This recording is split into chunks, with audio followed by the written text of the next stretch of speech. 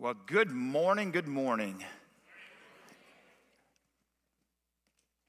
We talked last week about the encounters with God and how he comes in different ways. It's not the fact that God, how he speaks is that he speaks. He continues to speak. This week, I was pondering, processing I want to get into why I was, a verse, one of the 31,102 verses in the Bible. How many already knew that? You already knew that if I just had taken a quiz. 31,102 verses. I picked this one. Philippians 1:6. Being confident of this, that he who began a good work in you will carry it to completion until the day of Christ Jesus. He who began a good work in you, be confident of that. Josiah and I were talking about it, right? Josiah and I were breaking it down because there's a specific reason why I was pondering this. And while I was pondering this, I usually, when we're in my office in the main area, in my study, I leave my phone in there. I don't want to be distracted. I don't look at it. I don't want to look down at it. So I left it in there. Well, I went in to pick up my phone, and I had a text from a good friend of mine. He's been a friend of mine for 25 years, but I hardly ever hear from him. And he just texted me. I hadn't heard from him in months and months and months. And just said, thinking of you, Philippians 1:6. Coincidence. Happen more often. When I pray, coincidence happen more often. When I look for God moving, they just happen more often.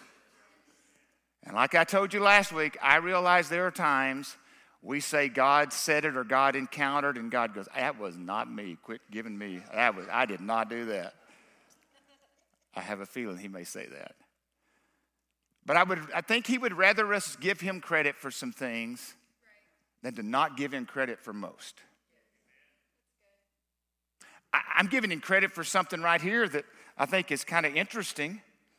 We received notification this week that Renovation Church Teaching Podcast was number 73 rated podcast and religious and spirituality podcast in the nation.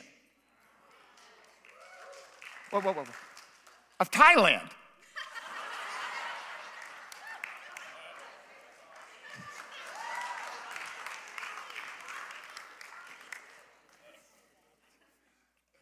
Well, we're engaged and influential, apparently.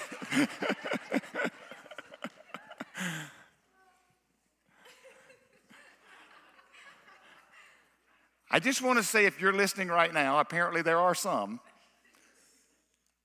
Thank you. Reach out to us, please. Who knows what God may be opening up there? Who knows what the encounter that God may be opening up there? Please reach out to us. Let us know. Let us know. Colossians 4:2-6. Devote yourselves to prayer, being watchful and thankful. And pray for us, too, that God may open a door for our message so that we may proclaim the mystery of Christ. Because it's supernatural. It's something mysterious. It's mystical. The mystery of Christ for which I am in chains. Pray that I may proclaim it clearly as I should. Be wise in the way you act towards outsiders. Make the most of every opportunity. Let your conversations be always full of grace, seasoned with salt, so that you may know how to answer everyone. Just so you know, I'm really not going to use that scripture today, but last week I didn't use any scripture, so I figured I'd read it up front. That way I'm off the hook for the rest of the sermon, right? That's not true. Some of you walked away a little bothered last week that I didn't get to the main scripture I was going to use. I just want to make sure I read it up front today. But it is also our launching point.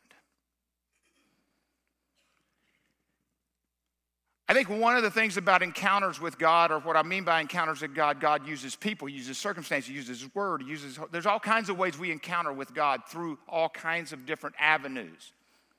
But I think one of the ways we do that is through people.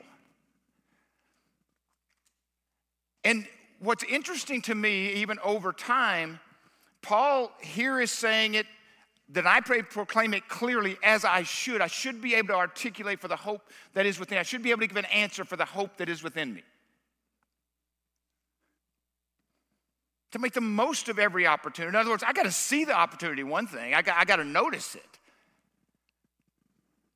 I got to be in the right place where my conversation is full of what? Anger, frustration, let's combat? No, full of grace. So that means preparation way before I get to the opportunity, right? Let's say it, preparation before the opportunity. I don't ever do that. You know that. Brandon does it. I don't do that. But I tell you right now, there's some things you need to start planning. So often we want to plan. One of the things the church gets in trouble on is if we've somehow or another built into your mind that we plan events. What I mean by plan mission trips. We plan service projects. Guess what? Your whole life is that. And that's where we get in trouble. Is over the years we have somehow or another taken it back from you.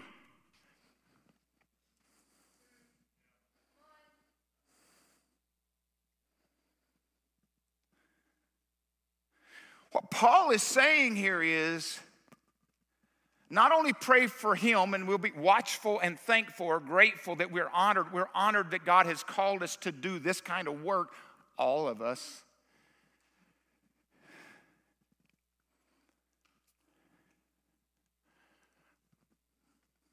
We should be able to proclaim what God has done in our lives clearly. So the challenge for us is, if we're supposed to be witnesses or disciples or proclaimers, Scripture says we're ambassadors, why do we not get up every day with that thought? Why do we not get up every day and say, I'm on a mission? I got a purpose today. Matter of fact, it would help some of your possibly depression to go that you've got a bigger call. You've got a bigger purpose to get up than all the circumstances that are surrounding you right now. So I'm going to list off some things. I hope they're helpful to you. Then I'm going to give us hopefully some tools to walk it out. But some reasons why I believe we often don't share our faith. I don't have them up on the screen. I'll say them. You can write them down if you want to. And they're not in any particular order, but I'm just going to kind of walk through it. But one of them, I would say the first one is, some of us have been saved way too long. We've lost the awe meter.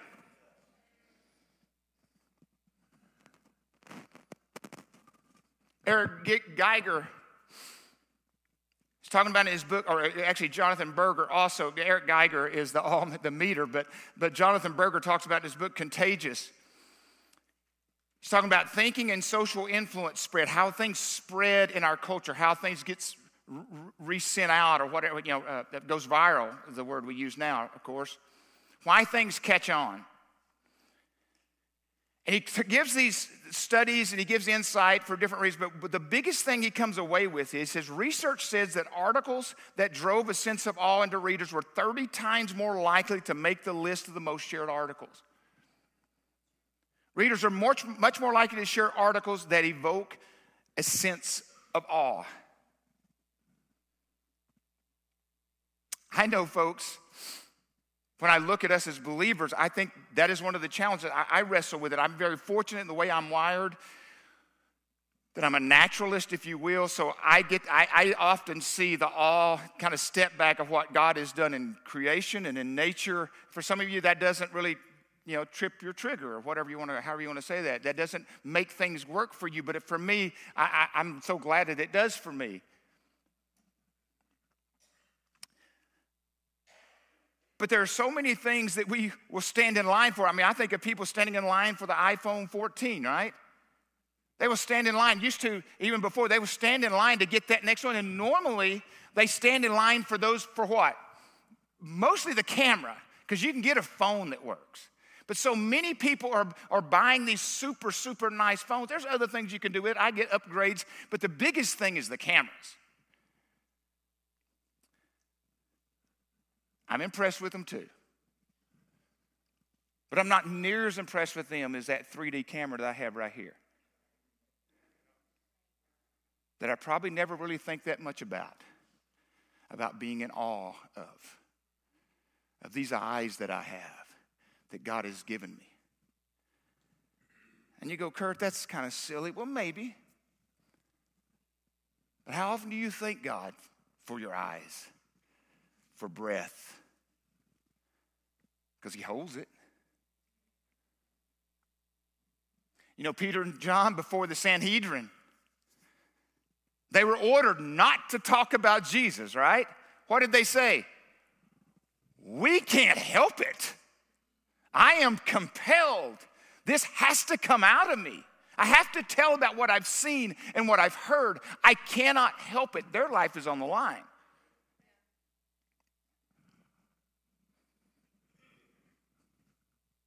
The cross. And we will do communion here at the end. And just in case I forget it, we do have gluten-free on the back side. It's on the back row, just so I make sure I don't mess any of you up.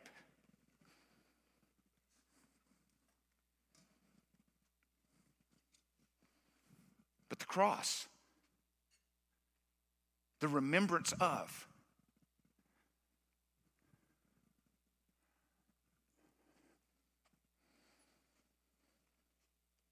Don't lose the wonder of what God has done. Don't lose the wonder of what he is doing. Don't lose the wonder of what he can do. The next thing is, I think for many of us, and I've already mentioned it briefly, is we have no real mission and vision for it. We really don't get up each day with the thought of going, God has called me, because you can read it in 2 Corinthians 5, that he has given us the ministry of what?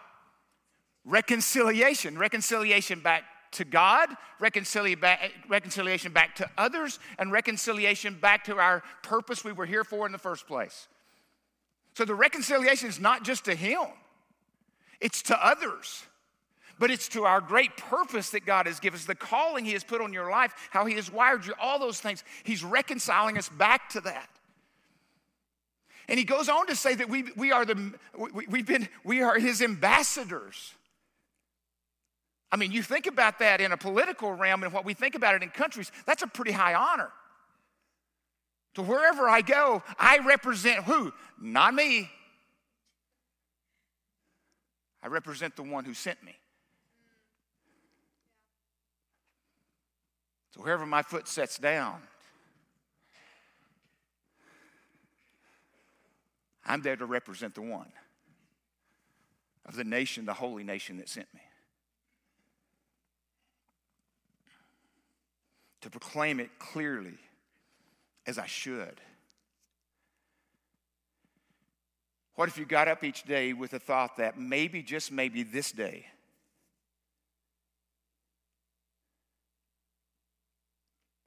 my testimony, which is obviously part of the divine drama of God's testimony, my testimony today, if I knew how to tell it well, if I had prepared, not planned, but prepared. Sometimes plans fall apart, but preparation, that's when you can act and react, right? Because you prepared. What if I had a chance today to a family member or a stranger or maybe even an enemy, that the telling of the story of God's change and transformation of my life may change the trajectory of their life for eternity? How would I get up each day prepared for that?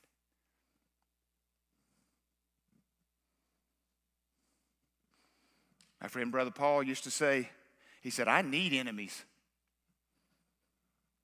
He said, because if I didn't have enemies, how would I learn to love them like Jesus told me to?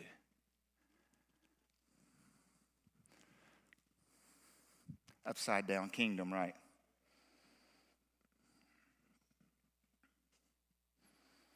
I think another thing that gets us in trouble is everybody gets a trophy.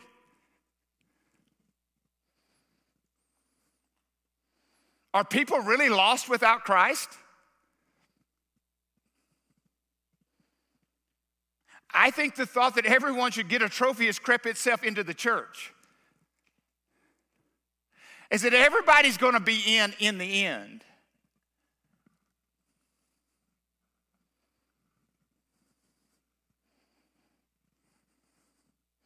Acts 4:12, don't have it up on the screen, but here's Peter and John again, right? They are saying, there is no other name coming. You've killed the author of, you guys did, you put him on the cross. There is no other name coming. Guess what? iPhone 15's not saving you. AI, as unbelievable as it's going to be and transform, unfortunately, most of our lives in some way over the next decade, which is pretty scary to think about in some ways.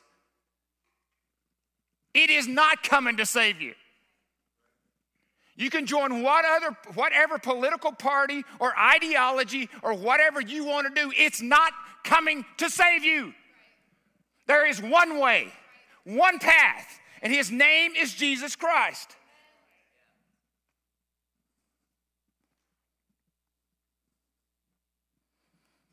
Not everybody's going to get a trophy or a crown.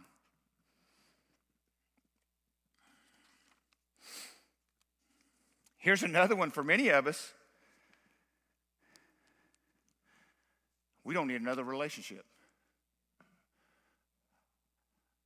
I'm tired, man. Our marginless lives. Think about this. What if I shared my story and they came to know Jesus? I don't have any room for them. I have no room for that. What's the church doing? No. Don't look to the church. Oh, we can give you supplemental, but very well, you may have to be the one that walks it out with them.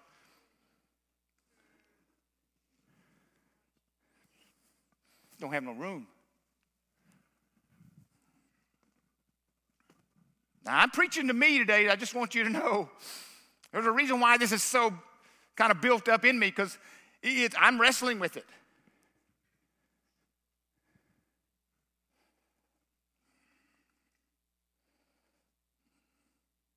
Overwhelming responsibility of mentoring someone in the kingdom stops us many times going, unless the church has got something lined up. Yeah. Another one that I think that we all wrestle with at times, and maybe not everybody, obviously I'm trying to give a bigger list here, is that we will expose our lives to be examined. See, if I'm working with someone and I keep telling them I'm a Christian, but if I pull them into my life and they see me in all kinds of different places, they may find out that I'm not near what I've been saying I was. So I'd rather just think that I'm something than to begin to draw them into my life instead of me thinking that I will mentor them and be an example for them. You know, Scripture in 1 Timothy 4 talks about, don't let anyone look down on you because you're young, but set an example. That was the youth ministry all those years in NYI. That was that verse, but set an example. But you know what that means? Set means, literally translation there is becoming. It's what that translation. I am becoming an example. And you know what the example is? I wish I'd brought a hammer today. I thought about it. It is like you're beating on something and you're making an imprint. It's like you're leaving a mark on them. You're just pound, pound, pound. Your life is pounding into them. You're leaving a mark on their life because of the way you're living your life. Because you are becoming. And what do we say here? We are transformed in what? We are being transformed. It's not just a one-time deal. It's not just a prayer we do one time. It is a continuous till we see Jesus face to face. A couple more, then we'll close it out here. And this one I would say is one that many pastors wrestle with, but also you as individuals wrestle with. Is the reason why we don't share the gospel as we should is the intimidation of the culture. For instance, you get labeled, you get shoved in a corner. There's all kinds of things that go with that. We all know that. We're all aware of that. But one of the things I think is also always interesting is, one, the culture, whatever that means, and I know I'm giving you, that's a broad statement. Most often they'll never hold themselves to the same standard they'll hold you to. The very thing that they'll be gray on and they're not sure, they'll be wishy-washy. They want you to have a black and white opinion on it. You either land one place or you land the other. What they don't realize is in the kingdom, especially agape love, we can hold two opposing opinions at the same time. In tension.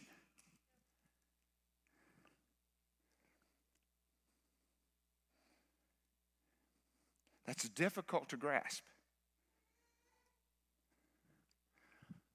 For instance, can I not vote for a president and be mostly maybe against his policies possibly? Now I've been voting for 40 years. But still pray for them and genuinely want the best for them and their family and for the country.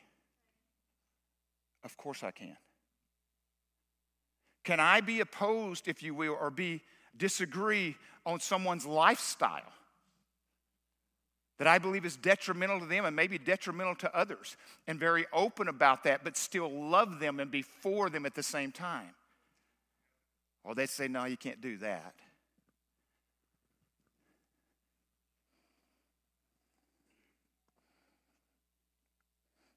My easiest illustration of that always is my own kids.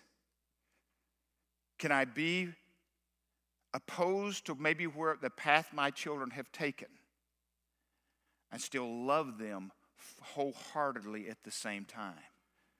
Matter of fact, it almost may be on almost like so tangible you can almost feel it, because in that moment you realize you better be locked in and praying and doing at that moment. You realize how much you love them so much in that moment. Not that you hate them, because if you stay with the world's thought is, if you hate what they're doing, then you hate them. But the culture would tell us you can't have those two opposing things at the same time.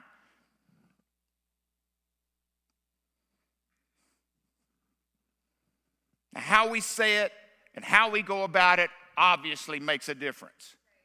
How we posture ourselves makes an enormous difference in those things. Not just the position you take, but how you posture and the countenance of your spirit. Let your conversation be always full of grace.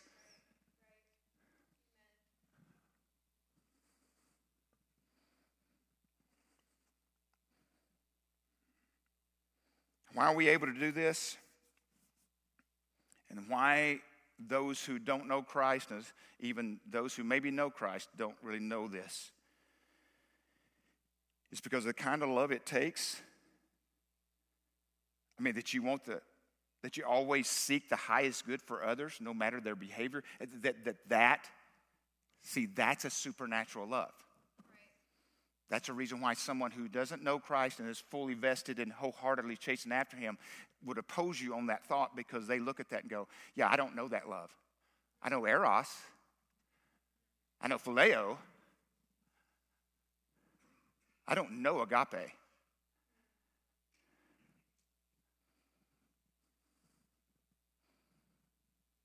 But we're supposed to.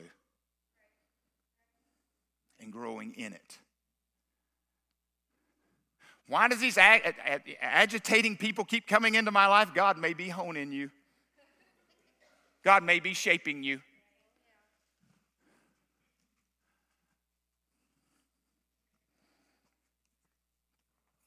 We complain a lot about the culture in the church, don't we? Kurt, don't you, Kurt? Even at times, like I said, we fear culture. But the reality is that culture is created by all of us.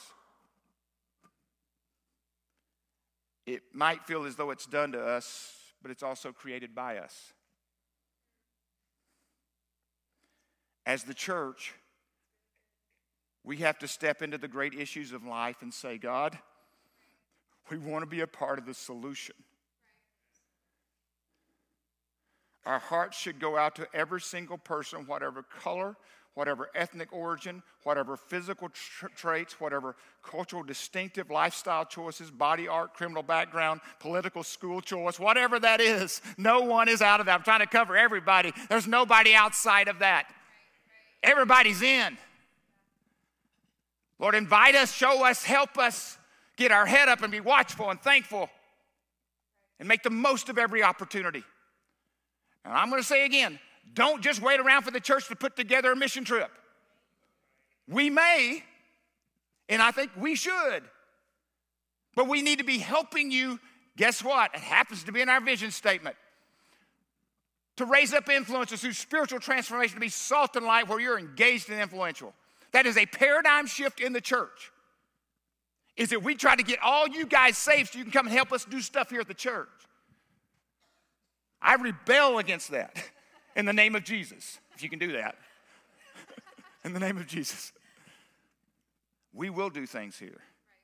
We will be strategic about how we do that. We hope and pray, and we hope we'll do it with wisdom and insight. But we need to prepare you to do what you need to be doing where you already are.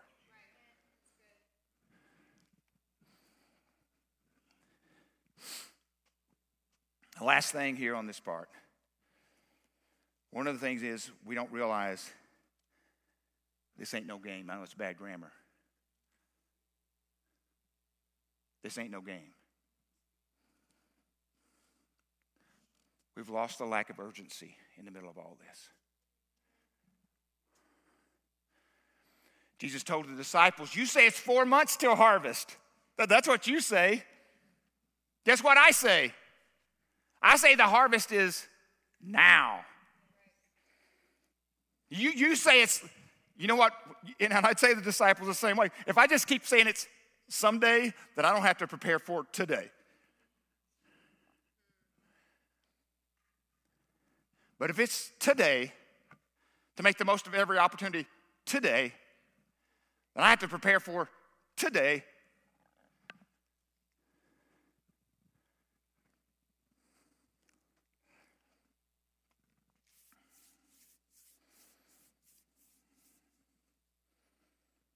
I love the message when it talks about the full armor of God in Ephesians 6. You can look it up later. I don't have it up on the screen.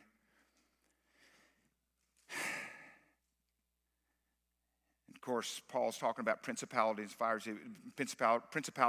He said we no longer fight. We don't fight against flesh and blood, but we fight against principalities and powers in the heavenly realm. We don't, if you see an enemy, that enemy, we're not fighting against them. We're fighting against a larger realm. But I love what the message says here on the full armor. And Eugene Peterson writes it this way. He says, this is no weekend war that we'll walk away from and forget about in a couple of hours. This is for keeps. A life and death fight to the finish against the devil and all his angels. This is no game that you're going to walk away from later and go, well, there'll be another champion next year. We'll have another game next weekend. This is for keeps. This is it. This is the game. Right now. Today.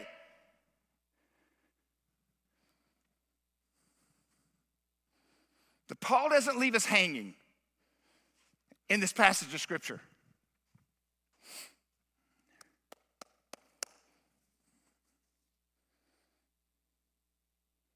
Be watchful. Be prayerful, be thankful. And the first thing I would say as we walk our way out of this message is this. Realize you are not alone. You are not alone. As he said to Elijah, he said, look into the mountains. Those with us are way more than those against us. Often we feel like we're by ourselves fighting this out, but he goes before us. He says in the word, he'll be our rear guard. He's got our back. Have you ever been in a place where you realized in a moment you realize there was something more going on here. I didn't see it. I couldn't touch it. But something more was happening. There's an old hymn. Sometimes somebody, you may not ever notice me up here, but there are times when I'm worshiping, I will look up. And there's an old song, and some of you will know it. It's talking about the angels hovering over, basically the angels watching over us. And there's just this moment in my mind that my mystical part of me goes, oh, are they just up here hovering, watching our praise? I don't want to freak you out. That's too much woo-woo for some of you. I get it. I get it.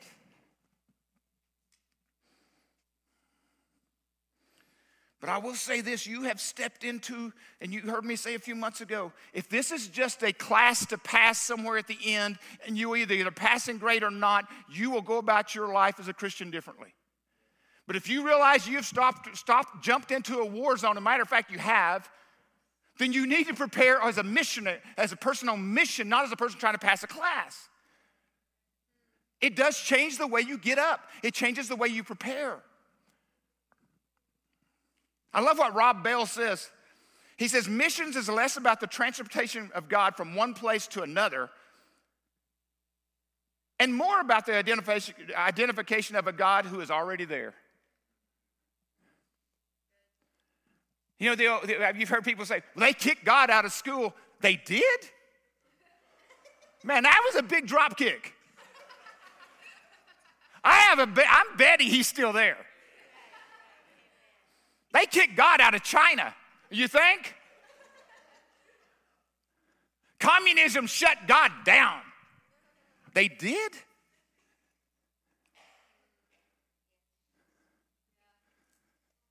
They did. Watchful and thankful. To be discerning. What that means is not only you're glad you're on this journey, this adventure that God has called you into, and it will scare the dickens out of you sometimes, just so you know. I'm trying to catch myself on words that I use sometimes because I just said that and I don't even know what the origin of that is. But last week I said Cooter Brown. How many of you heard me say Cooter Brown last week? How many of you even knew what it meant? One, Paula.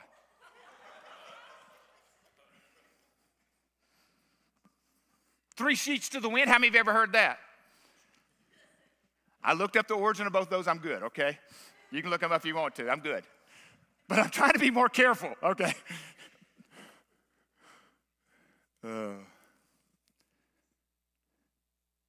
Watchful and thankful, he'll open a door to the mystery of Christ.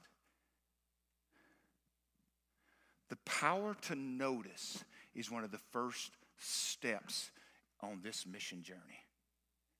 The power to notice. The power to have discernment that God is in this place. I am convinced the Holy Spirit leads in small ways and sometimes large ways. But I think he asks us to be prepared to make the most of every opportunity. And I'm going to finish the quote here from Bell. He said, so the issue isn't so much about taking Jesus to people who don't know him, but going to places and pointing the people to the Creator, to the creative, life-giving God who is already present in their midst.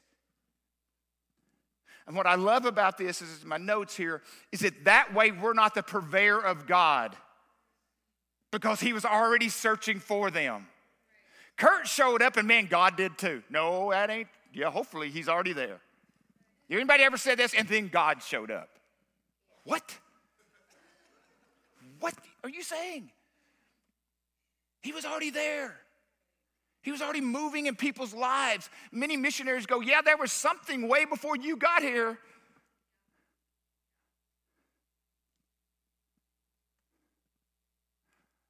Guess what, America? You don't own the corner on God spreading around the world. Thank goodness we know that. Because he is spreading around the world and he's not doing it as much here, but he's moving. But he's already here. except when Ichabod is written over the top of it. The glory of God has left. You do not want that written over the top of you. You do not want that written over the top of your church. That's the reason why you don't see many boys named Ichabod. The glory of God has left. He'll just give it to somebody else. He'll just, if you're not going to use it, okay. The last one is this. Take the risk. In other words, be wise and make the most of every time. But take a risk. Christ did. 2 Corinthians 2:14 through 16. But thanks be to God who always leads us as captives in Christ's triumphal procession and uses us to spread the aroma of the knowledge of Him everywhere. For we are God, the pleasing aroma of Christ among those who are being saved and those who are perishing. To the one we are an aroma that brings death. The other, an aroma that brings life. And who is equal to such a task? I love Paul saying that. Paul's going, what was God thinking? Who is equal to such a task? Sure not us. But He's called us. He's equipped us. He goes before us. He's our rear guard. Irvin McManus says, by definition, an adventure, and you hear me use that term a lot here, an undertaking or enterprise of hazardous nature. In other words, it comes with great risk and at significant cost. I've seen in the church a movement over the years to be cooler, edgier, all those kind of things. Okay, we can cuss more now as pastors or whatever. We can drink more. We can do all these other things. Okay, fine. Just because we want to be edgier or riskier and show people how much freedom we have. I would just say if you want to do that, do something that's really valuable in people's lives and be edgy and risky. Because I love what McManus says about living on the edge. He says it's the epicenter where darkness and light collide.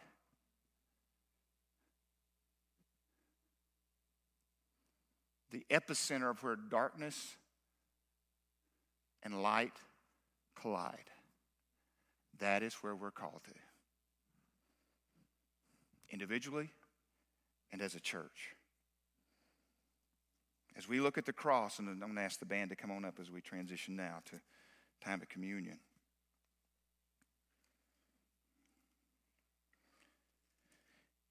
As I said earlier, I hope and pray you haven't been saved too long, or you've lost the awe of the cross. You've lost the awe of what Christ has done in your life, and not even counting His creation and what He has done and how He has created you physically, which is miraculous.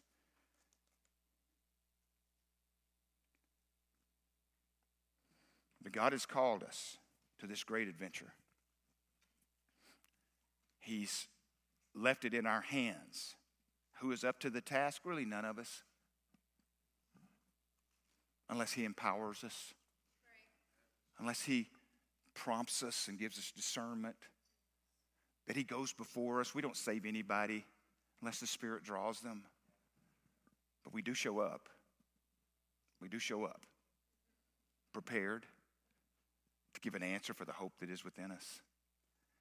And I hope when you give that answer, proclaim the gospel clearly as you should, whatever that is. And I hope and pray that it is with a sense of awe.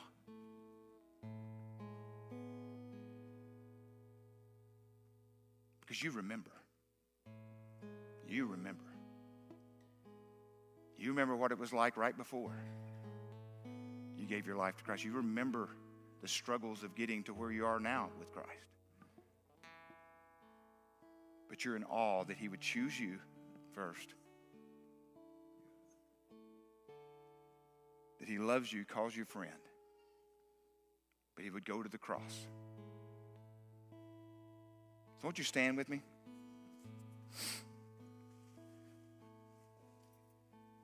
If you're here for the first time today, thank you for being here, and just so glad you're here. Hope I get a chance to meet you afterwards. But just so everybody kind of knows we're on the same page as far as communion, if you would come down the aisles here to our left, or to the center aisles, and return back down the middle, that's helpful as far as logistical. And you can take the elements, and again, the gluten-free on the back, and return to your seat and take them as the Lord leads you. But let me pray for us. And I just ask the Lord today to help us to have that sense of awe that drives and compels us and pushes us. Let me pray for us. Lord, we just come before you, Lord. The picture right now of you sitting with your disciples.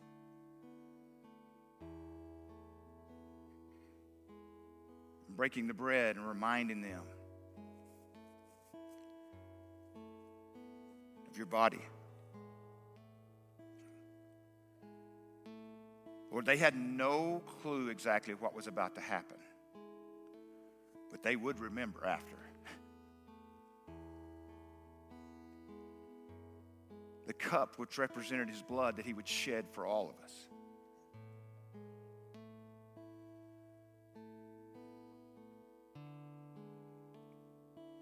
We all have a sense of that now. And they did also later. So Lord, as we come before you today, Paul talks about examining ourselves before we come before the table. So hopefully a little bit of the message today, Lord, the singing, just even in this time, is to examine ourselves before we come and partake.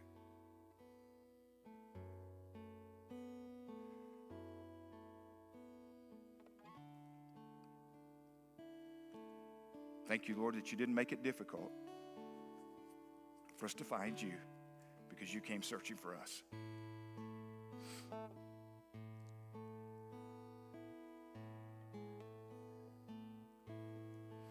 Really, all you ask us to do now, Lord, is to love you with all of our heart, soul, mind, and strength, and love our neighbors ourselves. That we physically go searching as you came searching for us, as you lead us. But Lord, thank you again for times like this, that we can come together as a family and partake together around the table. We love you, Lord. Pray this in your name, Jesus. Amen. Amen. You come as you feel led.